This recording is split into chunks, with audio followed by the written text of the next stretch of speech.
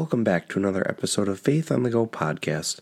This service is from April 30th, 2023, the fourth Sunday of Easter.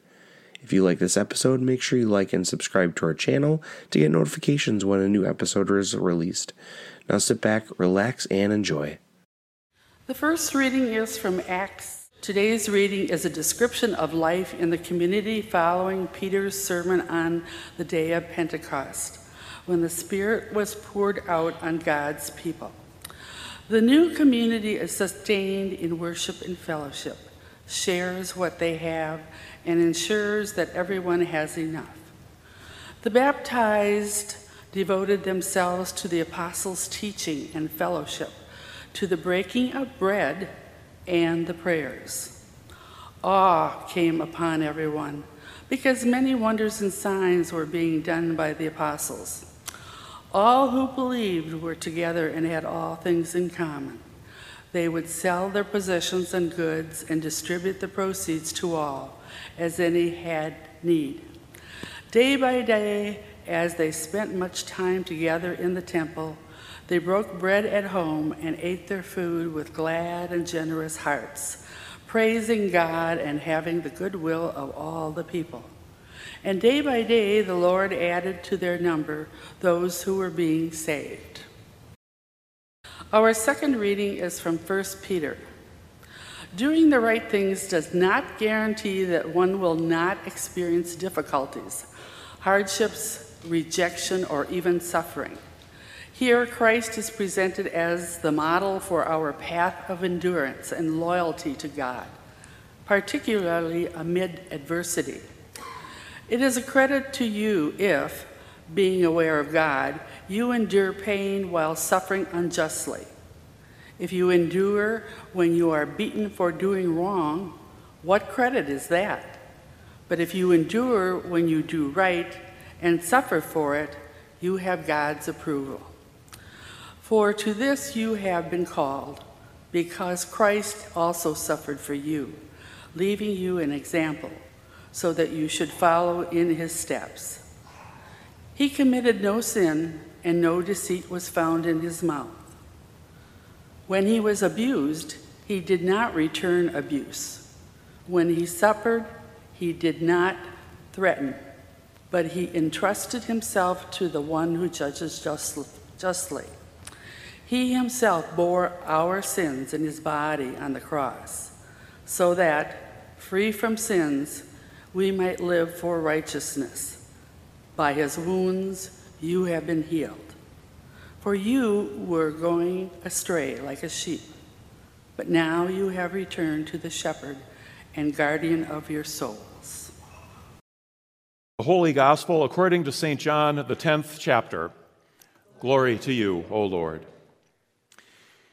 Jesus said, "Very truly I tell you, anyone who does not enter the sheepfold by the gate, but climbs in by another way, is a thief and a bandit. The one who enters by the gate is the shepherd of the sheep. The gatekeeper opens the gate for him, and the sheep hear his voice. He calls his own sheep by name and leads them out. When he has brought out all his own, he goes ahead of them, and the sheep follow him because they know his voice. They will not follow a stranger, but will run from him because they do not know the voice of strangers." Jesus used this figure of speech with them, but they did not understand what he was saying to them. So again, Jesus said to them, "Very truly I tell you, I am the gate for the sheep. All who came before me are thieves and bandits, but the sheep did not listen to them. I am the gate. Whoever enters by me will be saved, and will come in and go out and find pasture.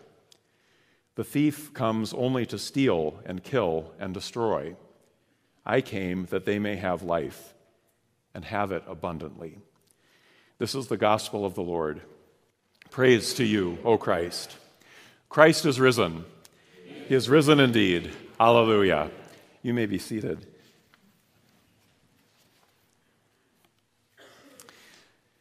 And I invite you to join with me now in a word of prayer.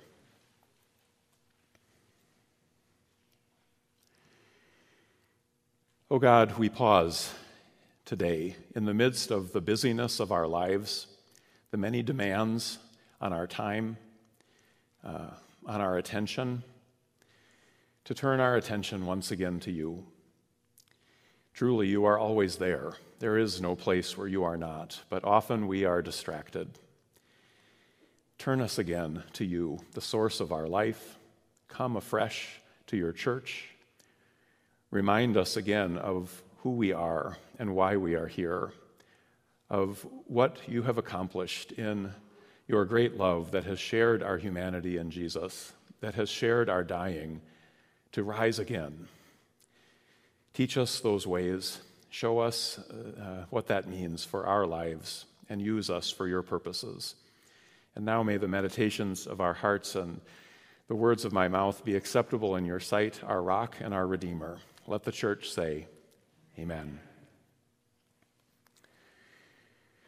So we heard Jesus say in that gospel reading, I came that they may have life and have it abundantly.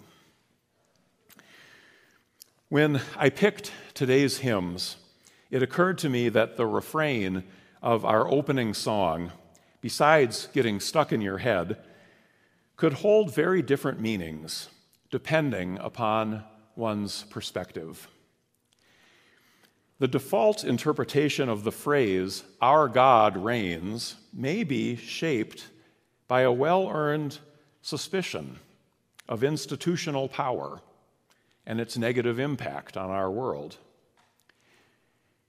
Competing religious ideologies and the notion that God is on our side in the battle for dominance have caused great damage to our world and to the many communities comprising it. Much harm has been done in the name of God, causing many to reject religion altogether. This is so pervasive that it may be difficult to even imagine the reign of God as anything other than harmful or destructive. The strange twist that propels this hymn is found in its verses, drawing imagery from the prophet Isaiah to describe Jesus' suffering and death. The language of sovereignty and power is appropriated by vulnerability, weakness, and scorn. It is a fitting description of the strange contrasts that Jesus' first followers were forced to grapple with in the weeks following his resurrection. The finality of death and defeat was unraveling as their crucified Lord appeared to them and demonstrated an equally unexpected future concerning the work that was in store for them. God, indeed, was reigning, but not in the way that anyone expected. Today's readings shift the focus from Jesus' post-resurrection appearances to the disciples to reflection on their meaning for communities of faith. The endearing imagery of sheep and shepherds always evokes a sentimental mood, but taken together, today's readings offer a more restrained and serious look at the nature of serving a crucified Lord. The comforting image of a shepherd is tempered by the problem of the dangers we all must endure and the risky path of trust in the midst of very real suffering and abuse. The 23rd Psalm is celebrated not because it removes you from danger, but because it describes the help that accompanies you through it. It describes the help that accompanies you through it. It doesn't pull you out and say, oh, you don't have to worry about that. It walks with you. Jesus walks with you through the valley of the shadow of death. The world that we often aspire to and enlist religion in service of rests upon a different set of assumptions, of an upward journey, of improvements and accomplishment that are supposed to alleviate suffering and ensure happiness for all. The kingdom of God, described by Jesus and experienced by his followers, persistently undermines this. It persistently undermines such an optimistic attitude by exposing our bias and our subjection to the powers of sin and death. Jesus sets you free from these powers, not by some new and improved proposal for happiness and success, but by demonstrating in his own body love's victory over those powers' grip on your life. Set free, he then invites you to follow his path of self-emptying love, realizing God's power of life amid the suffering and the dangers of this world. Rather than some grand expression of institutional power, today's gospel reading described Jesus' followers as a vulnerable flock who are connected only by listening to the voice of their shepherd. There are lots of dangers all around, and even having a wall around the flock doesn't prevent people from climbing in by another way. It's all about who you are listening to. While this might be dismissed as some kind of quaint vestige of a bygone time, I wonder about its impact for faith communities today. Amid profound cynicism and despair, it conveys a simplicity and clarity more faithful to the reign of God as Jesus embodied it than our desperate attempts at relevance or success could ever do.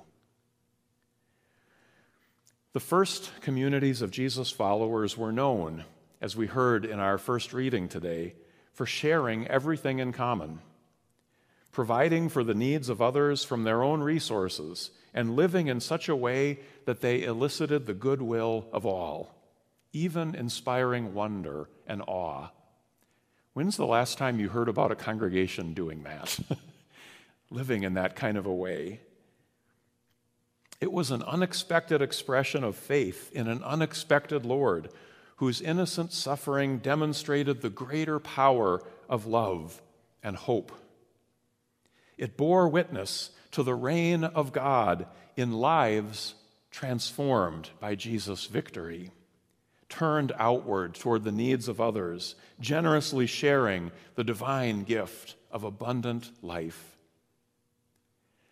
You can glimpse this radical hope in practices like writing a letter to decision makers in the belief that hunger is not inevitable in our world, that there are things that we can collectively do so that others may live. You can glimpse it in people who refuse to be dominated by the cynicism and despair and threats that would define our civic life, standing up for the sake of those most vulnerable among us. And you can glimpse it as congregations discover just how much they have to share with their neighbors. And as neighbors respond with creativity and hope. Through such simple expressions, God's reign of love is being realized, and it is transforming our world. Amen.